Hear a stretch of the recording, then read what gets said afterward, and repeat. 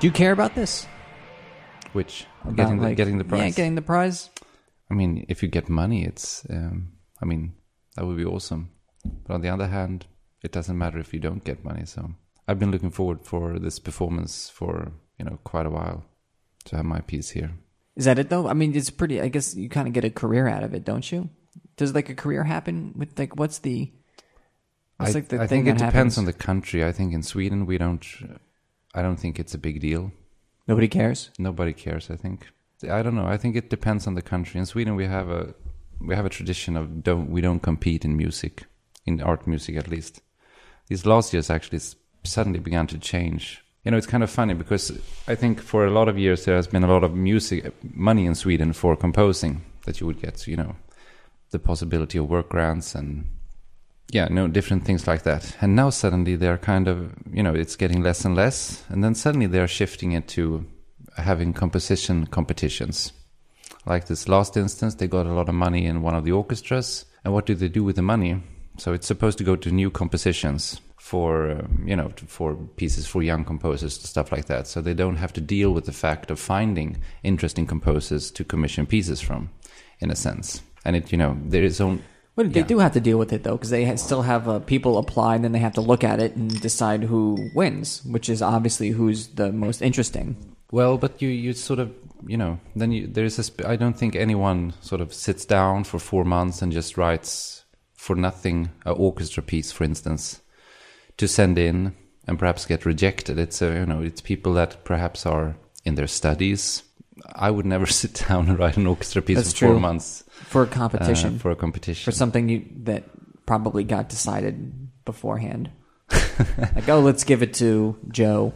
Well, I mean, I guess not Joe. I mean, his name wouldn't be Joe. I mean, everything. If there is a specific jury, I don't know, and that jury will decide, on different grounds. I mean, you cannot know on what any. I mean, it's just.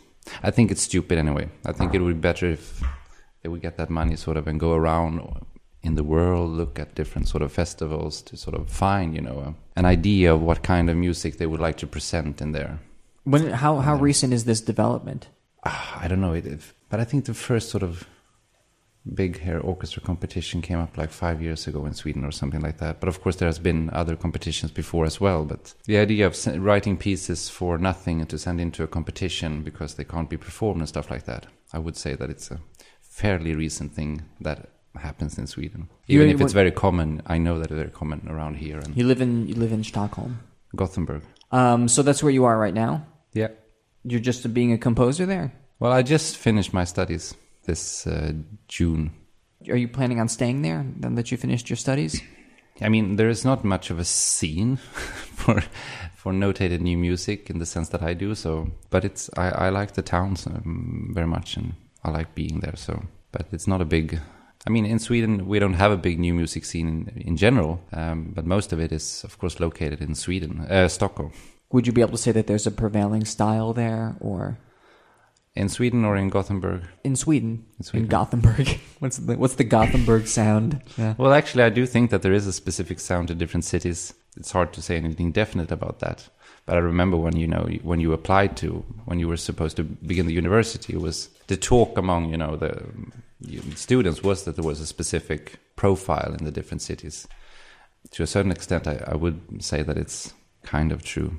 I like to characterize Gothenburg, as being an anti-intellectual city, but with a sort of vibrant improvisation or noise scene in a sense. But the note-hit music is very sort of peripheral. Yeah. What do you mean by anti-intellectual?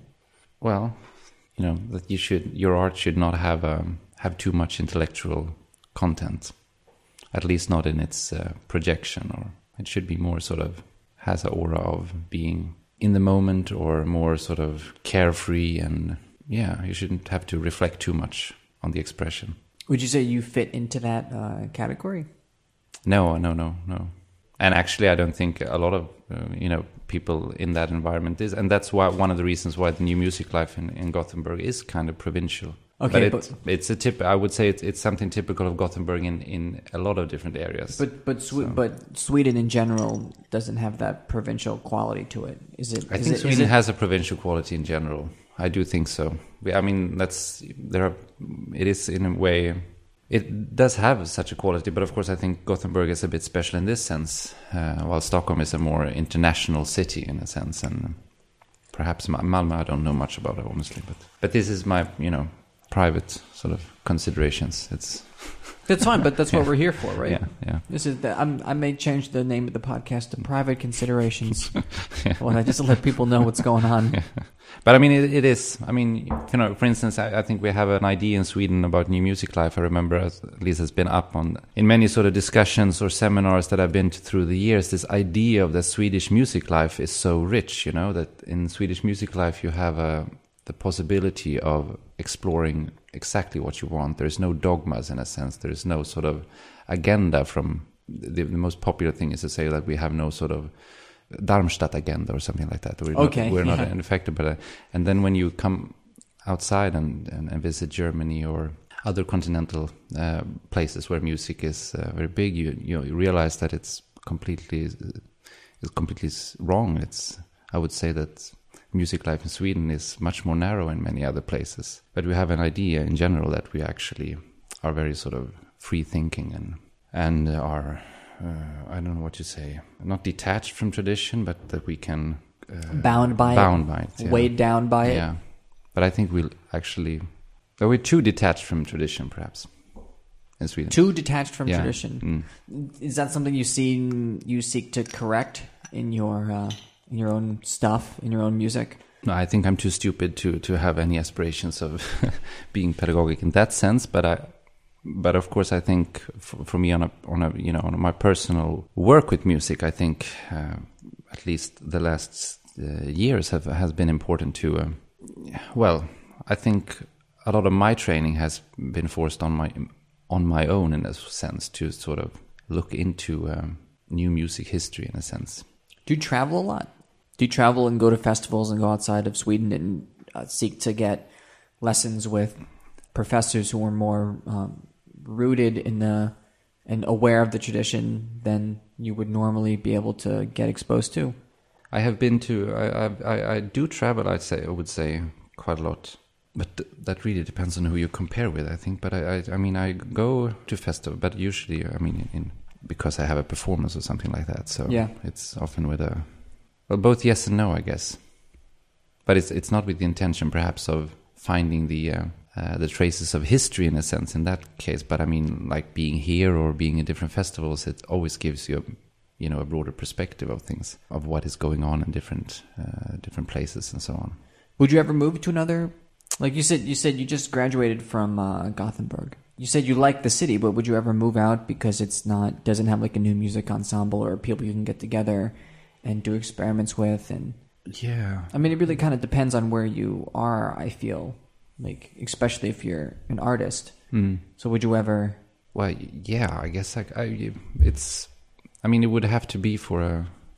Well, I could definitely imagine. It's not something I'd sort of reject because I really want to stay in the place where I am. So, but it would of course be, there's practical concerns about such things as well. So, but like getting a visa or like personal life that is like tying you down, or. Well, yeah. I mean, I have a daughter that goes. Oh, to you school. have a kid? Yeah. So. Oh, okay. Then it's just not just. Oh, I didn't know you had a kid. How old are you? I'm 65 now. You're 65? Wow, I don't think you're available for this competition. No, I'm 13, so... Okay. These last years I've had lessons on a very sort of unregular basis with Pierluigi Bellona, for instance. Oh, really? Yeah, but then I go to Vienna for a couple of days. So you travel to Vienna to study with Bellona? Yeah. I can almost see that in your music somehow. I don't know, maybe it's me projecting because you just said it and then I was thinking about the piece. You're still studying with him?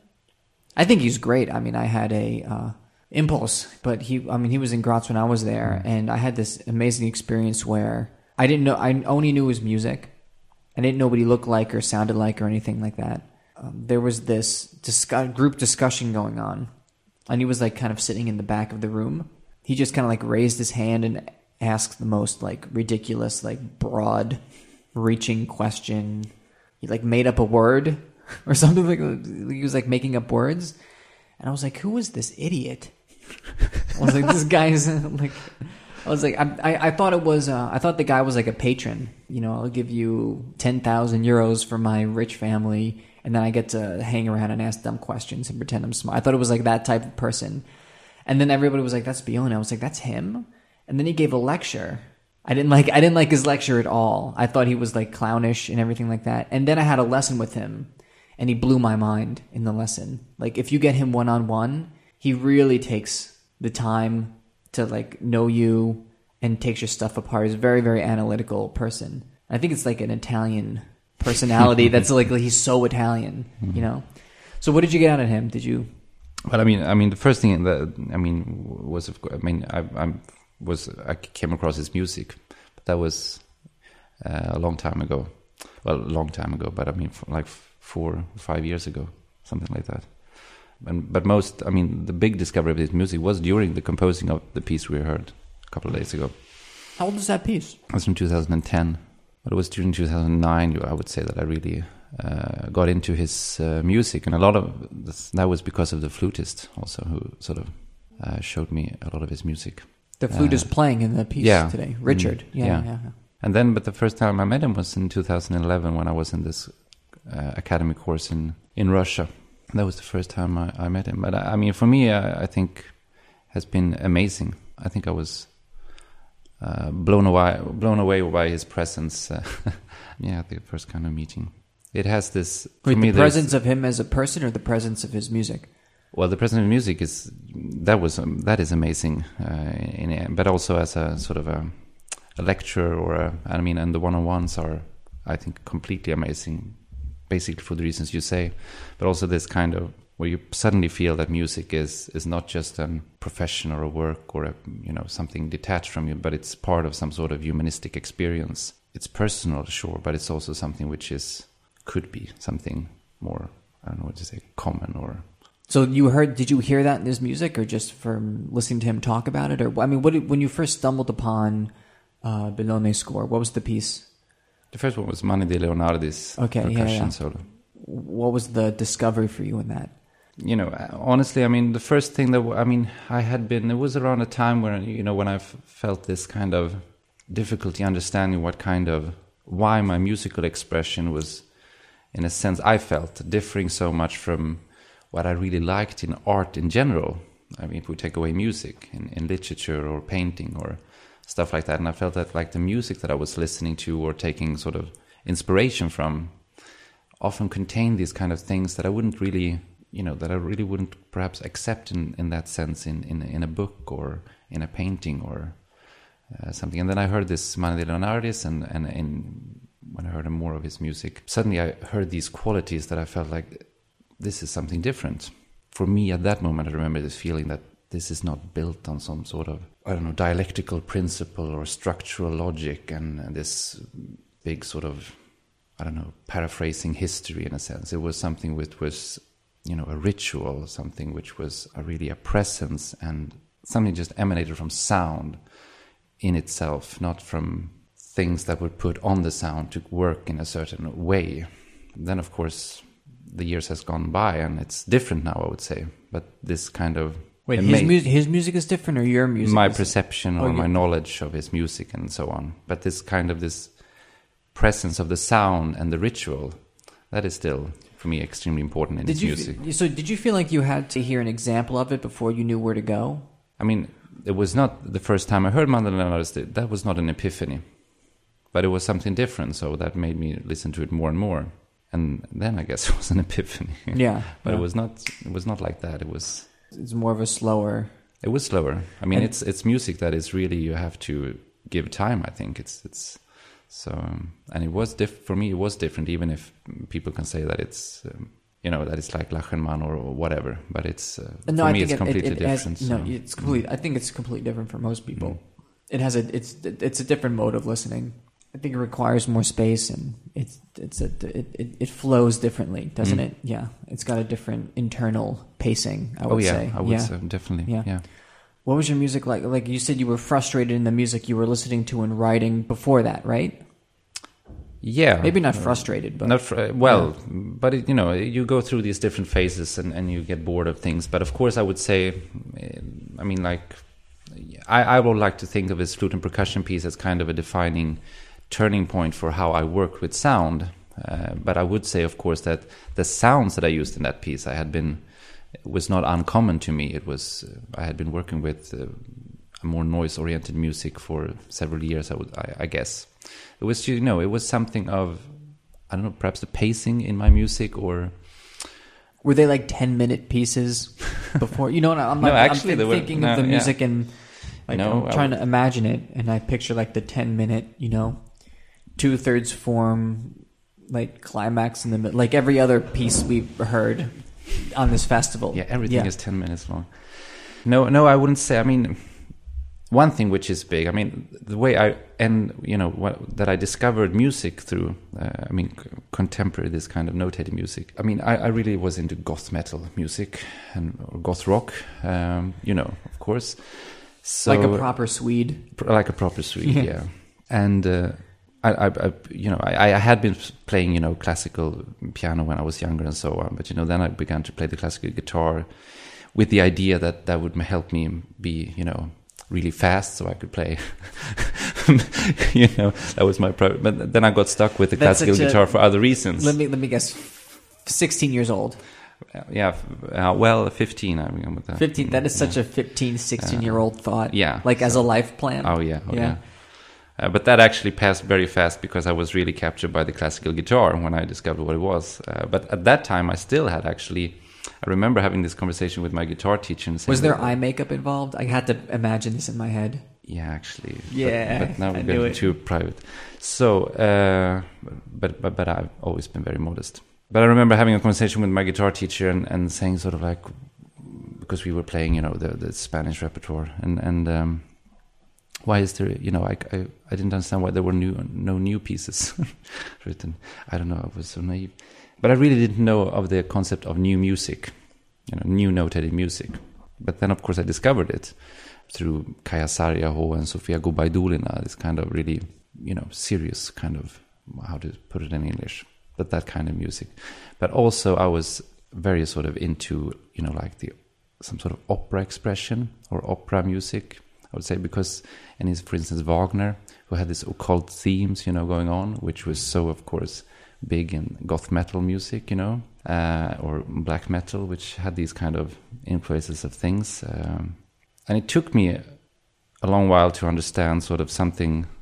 And I think I went into music with this kind of big sort of desire for expression, I guess, in music. It took me a long while to understand this kind of, like in black metal, in really... In the first wave of Norwegian black metal, it's so minimalistic in a sense. You have, like one of Darkthrone's really early albums. I have no idea. I have no idea what these bands are, but I Transylvanian Hunger. You have basically one sort of, you have one, drum rhythm, or what do you say, that it goes on for almost the whole album. It's the same one they have in all tracks, And then there's one place where he has a fill, which is different, and then it's back, and it's so it's so lo-fi, the guitars and everything is so, and then you basically they just scream, But the expression level of it is gigantic, of course. It has such this young, naive sort of, I guess, anger, but also desire to sort of express something, which that is a core, I think, that I wanted to have in my music, but it took me a long while to understand, to really go into the sound to create it instead of, the forms of it or the structure of it or whatever. So you think there's like a goth metal, like a goth metal core to this flute and percussion piece? Well, I mean, the problem is, of course, I don't want to be associated with, the kind of. I'm doing this is a bit of like so you just told me this information, so I'm doing a bit of an analysis, and of course I'm reading into it, but now I picture like goth screaming and like the stick on the stick screeching. Sure. Yeah, I mean it must be, I guess. The things that really brings you into music or brings you into something, I think they appear because of a reason, and there's I don't want to be nostalgic about it. But there is a core of it, I think, that is really important, and it's this rawness of sound that exists there. And do you get turned off by a certain type of sophistication then? Do you know what I mean by that? Yeah, no, sure. Yeah. No, I mean, that's, and that's one of the dangers of working. And perhaps that was the problem with what I felt with, when you work with noise sounds, at least as I feel the way I work with them now, I think you can't for me, you can't work with those kind of sounds in the idea that they are possible to use in categories like melody and harmony. You have to work with them in a different way, because if you work with them in a more academic sense, we cannot sort of understand them. We have to sort of appreciate some sort of noises, some kind of difference. It's always in a sense been like that. And now when we sort of, as so many composers do, sort of just work with the noise instead of, we have to be aware of that we are changing.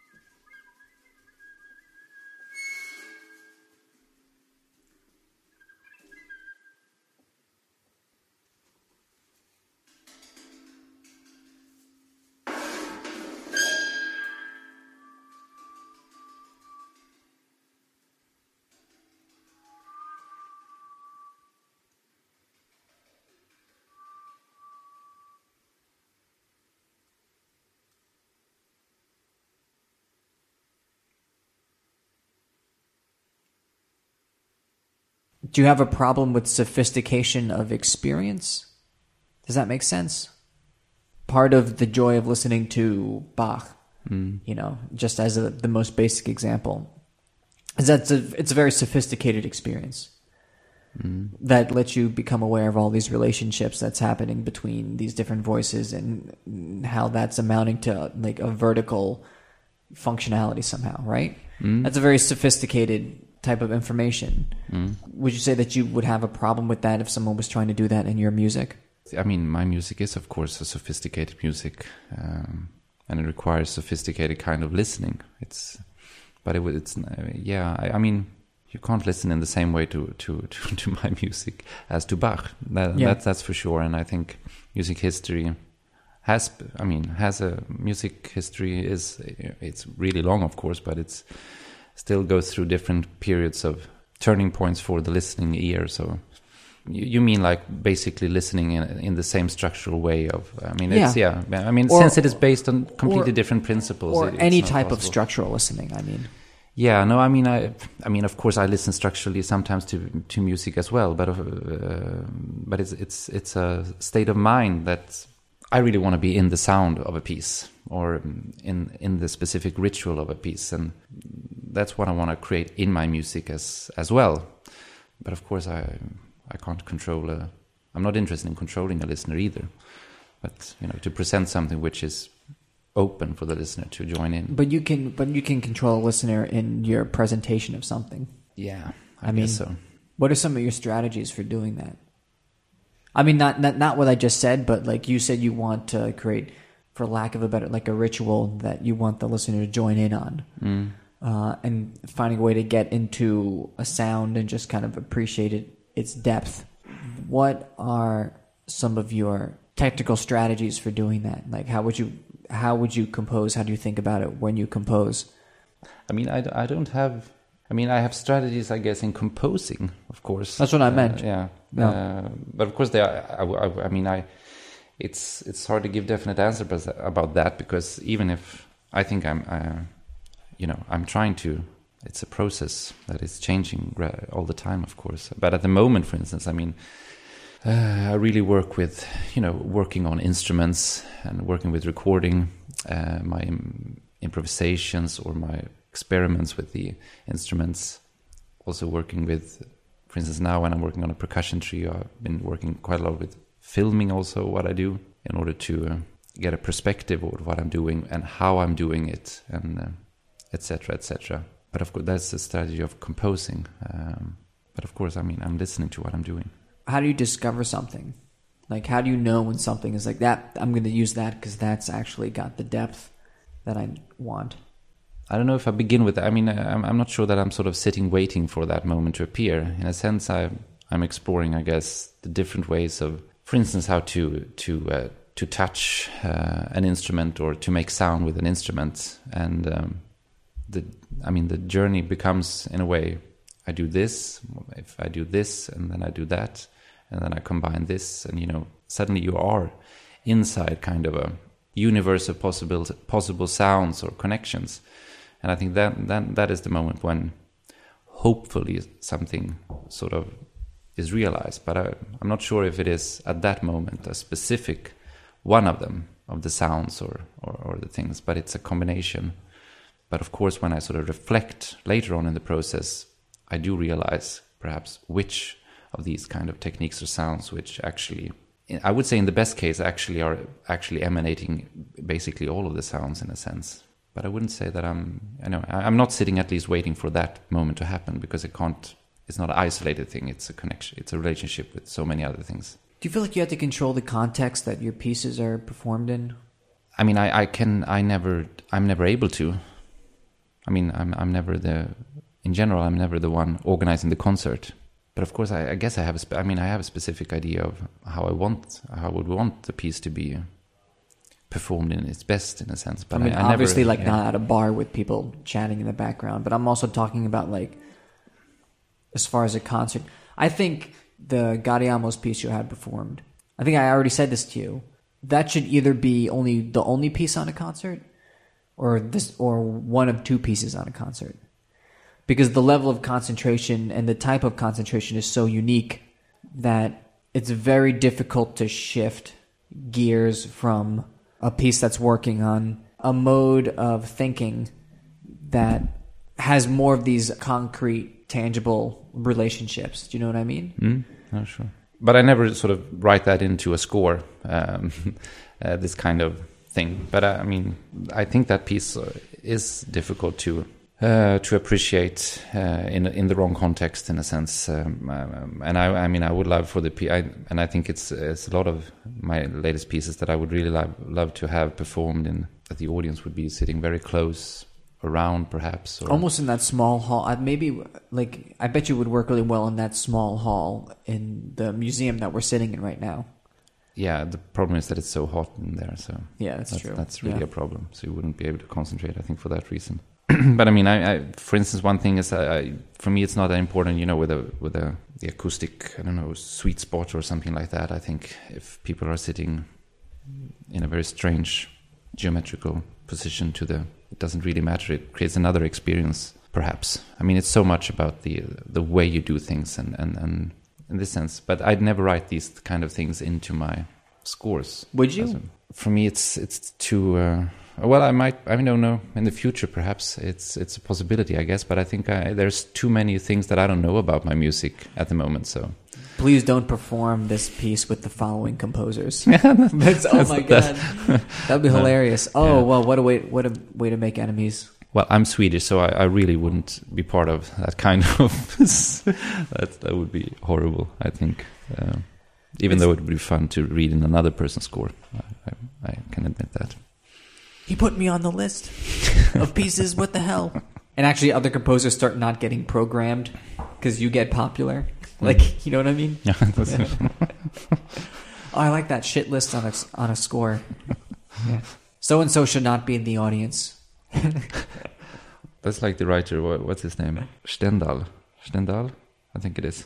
He writes about his work and that there are probably only.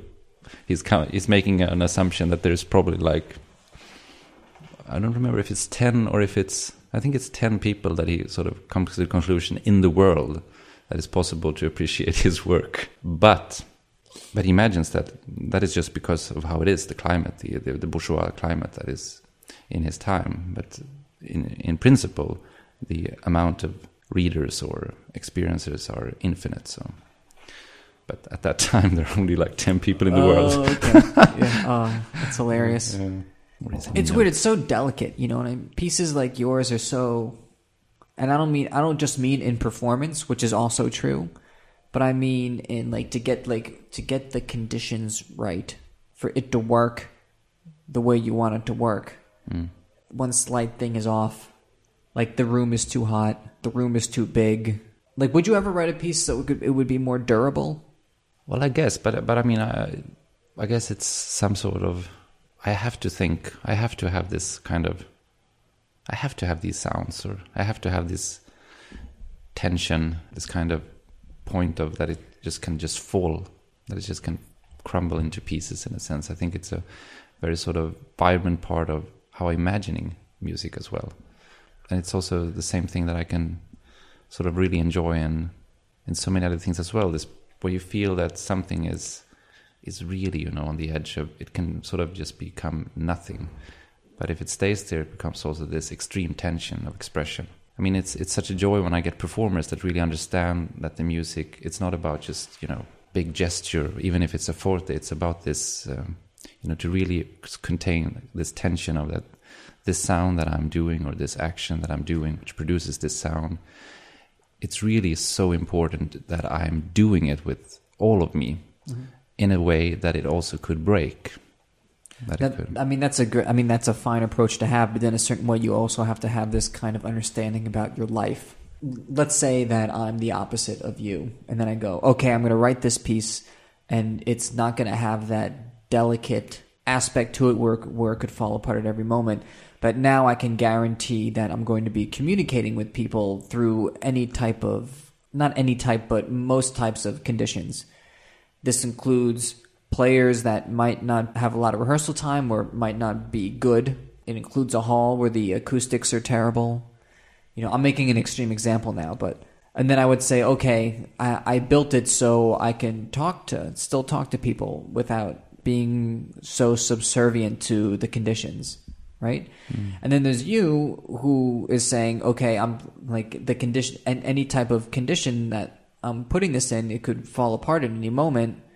And because of that, I'm going to be actually not being able to communicate with so many people. And that's kind of your choice as an artist, and also how your life as as a person communicating with other people. So do you have like a zenness about, you're just okay with that? I mean, I have to say yes to that question. I mean, 'cause I really think that, you know, we have so much music, and the worst thing I know is this kind of when you go to concerts and I feel that I'm listening with this indifference in a sense, just listening to some sort of, on a very technical level, just realizing the level of orchestration, or it's just a way of listening that I'm really, and perhaps that is the listening aspect combined in this composition process as well, that when I listen, I want to be immersed in the piece as well, and in the composing, I also want to have this, well, reality is not perfect. I mean, reality has always sort of... Yeah. I guess the durable music I described does suck. Like, I'm picturing it in my head now. Like, and almost like, ugh, that's terrible. It's like really cheesy, really boring orchestration. Okay. People get it, but they're not blown away by it. They're like, I guess that was a piece. And they clap like they're supposed to clap. All right, yeah, good for you. That's it. But if we ended it like a, good for you. You just feel like you have to find the right people, I guess. Well, I mean, I think but my experience is that there are a lot of right people. You just have to get enough time to be able to communicate. I guess you could also be in charge of setting your own conditions. Like, you could walk around Gothenburg and find a hall that's perfect, and then you can get some players together who would have the time to, work on your stuff, and then put concerts together. And, eventually you would attract the right people, and then you would be able to make it more consistent. But that takes a lot more work than just composing. Yeah. You're like creating your own world. And I have to find someone who pays me for it. But I think one shouldn't forget that, I mean, for me, it's extremely important also this kind of the meeting with the musician, because I think the musicians have also during the years given me so much understanding about my own sounds or how I should do them. I think, for instance, this flute and percussion piece is so much indebted to the work that I did with Richard and Pontus. And it's like I often come back to this when I'm sitting writing with percussion music, which I do a lot, but even actually other music as well. I so often picture this percussionist Pontus Langendorf's hands, or how he sits and how he sort of... I really do that a lot. So in a sense, certain musicians have really helped me in how to approach an instrument and so on, which is, really crucial. And that is it's still something that gives me a lot when I sort of meet new musicians that, that perform my music. Could you give this score to another player and they would know how to do it? Or is it so specifically tailored to these instrumentalists that no, only Richard can do like the... Okay, that was that good. But like only he could do that air sound. And only the percussionist, I forget, what's his name again? Pontus. And only Pontus knows how to put the right amount of pressure on an inverted cymbal to make it go, I mean, it's of course a piece that it's not so easy to perform. But Christian Smith and Annie Gordon did it in the States last year. Where in the States? In Oberlin. That work they did all by themselves. They would send me some excerpts of how they were working and so on. But I was not able to assist them in any other way, and they did an amazing performance as well. But they spent a lot of time doing it. But it sounds different in a way, but it's very much the same. Are there big variations from performance to performance? For me, I think it's a huge difference. But I don't know if an outside sort of listener would see it as. I think that piece is so narrow in its bandwidth of its timbral material that it has to be, though. Yeah, it has to be, yeah. and that's the important. I think that's there is such a limited palette of different kind of fragments or cells of material. So I would say they played in a completely different acoustic. That changes a lot, but I really feel it's the same piece. I've only heard actually this piece of yours. Are they all narrow bandwidth pieces? You know, you talked to me about the type of experience you want to create, and you were also describing that death metal with the same, not death metal, black metal. Yeah, is there a difference between those two? Yeah, huge difference. Okay, thank God I got that right. You described the black metal, and that had a very narrow bandwidth too. You said there was that's the one big. I drum mean, beat. that's the big connection between the order music and black metal. But of course, black metal is something completely different, and I don't think we should take that sort of comparison too far. It's important for me in a way, but of course black metal music and my pieces have various few other qualities in common. Unfortunately, I don't think that Mayhem fans really would appreciate my music. But with that said, of course, I think my later pieces has a lot in common with this narrow bandwidth of working inside something which could be described as something very suppressed on one hand and something very manic or something like that on the other hand. But I would say that this flute and percussion piece is in many ways of kind of a basic foundation for departure in a sense. I have tried, I do work in a very different way than I did in that piece now, but it departs from that one. You could say that the grammar or something like of my later works comes from that piece really. But what I'm curious is the type of experience you want to create exclusive to music with no large sense of difference? Does that make sense? I think it makes sense. I think that is one of the lacks, though, in this flute and percussion piece, that the is also a very closed universe. Yeah, that's what I mean. Closed. In order for you to create a type of ritualistic listening, do you need to have a closed universe? Because that's the key, I think, for me to, or that's been the sort of the dilemma since that piece, how to create this experience without closing everything. Because I think that was also one of the biggest achievements that I made in that piece, was actually to close everything so extremely narrow.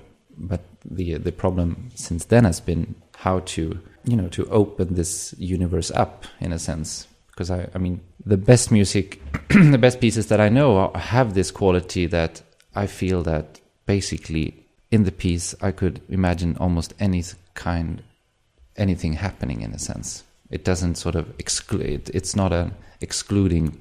It doesn't exclude things in a sense. There are so many pieces that are built, I feel, on principles that exclude so much things. So you wrote this piece 3 years ago, 2010, right? Yeah, 2010 was first performed. Yeah. Okay.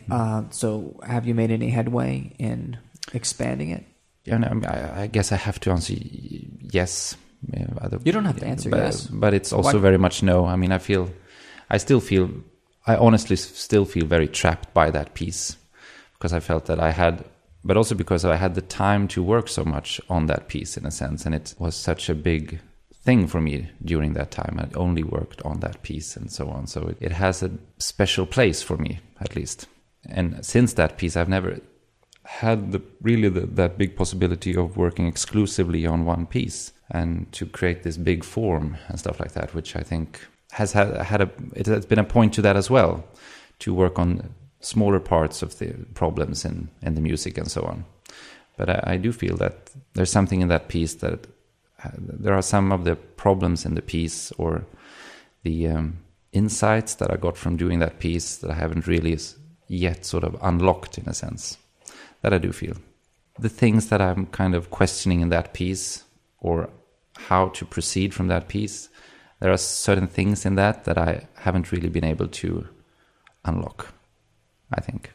But that's because I haven't been able to formulate what it really is, I guess, in a sense. How do you get yourself out of that? I guess since you're not out of it, you don't know. But no, I hope it's hard work and persistence. Really? That's it? Just cracking away at it? But I mean, it's... things can't go that fast either. Things has to take time as well. I think, of course... I hate that. Don't you hate that? Because you're right. Yeah, well, I know. I know. I think that the slowing down of processes, that's something that I really want to. I like that, or I like the idea of achieving it at least. Often I think there are so much, but often you're not able to slow down processes. You have to. I mean, I'm never late with a piece, for instance. I shouldn't say never, but as a rule, I don't allow myself to be late for meetings or whatever, sort of. So when you say slow down the process, you mean slow down the process of writing a piece so maybe you can work through the problem instead of just... Well, at least allow that kind of space. But with that said, I don't mean that you have to take 1 year for each piece. I mean, sometimes things happen so very quickly, for suddenly you get this kind of in this state of mind where you feel that now I really know what I want to do. And then you do it, of course. But there's also, it has to do with this reflection period, I guess, also of a piece. You write a piece, but you have to have time to reflect also what happened in that piece and so on. It isn't necessarily the amount of time that you spend perhaps on one piece, because I do think that also with flute and percussion piece, the deciding sort of moments were a kind of a compressed time span in a sense, when I really felt that now things are getting together, now I have it, sort of. But I do think that there is a problem of this, that there is often a too small amount of time in between pieces that you write. But if that's your life, you know what I mean? Like 3 pieces a year, 4 months per piece. And for you personally, that's not a lot of time of reflection to figure something out. Then your life should be working through a problem through writing pieces. If 4 months is a lot of time for you to sit down and think, or if you only have to write 1 piece a year, then you can work through a problem within a piece. Yeah, I guess so. All right. Well, you know what I think should happen? I think you should start a black metal band with Benoni. I don't think he would like black metal, actually. I think he doesn't. But you studied with him for a while. He didn't he didn't know your personal interests or anything. He's such a personable guy. Yeah. No, I mean he's a really. But anyway, he never knew that part about you. Well, but I don't. I mean, I don't think. I think I never think he really. I don't think he really knows what black metal is. So now that you mention that, I should probably take that up to discussion. Yeah, hang out with him, have a beer with him, and listen to this, and isn't this amazing between this thing that we're doing and the connection? And that's why I got into it. Well, black metal band, you on guitar, 1 string, and him on spring drum. Really mic, tons of distortion. Actually, he's really good on guitar, so perhaps I should leave the guitar to him. All right, well, I think I've ranted enough. Okay, thank you for doing this. Thank you, Dan. Thank you for the muffin. That was good. Yeah. It wasn't a corn muffin, though. No, but there are limits what you can do in Dutch country. Do you think corn muffin would not be within that, Like at healthcare, you can't get a corn muffin? I don't think so, no. Damn. I'm bringing corn muffins next time for the whole country. I'm running for parliament. Corn muffins for everybody. That's my platform. Giving out corn muffins. I'm like, aren't they good? Shouldn't we be eating these?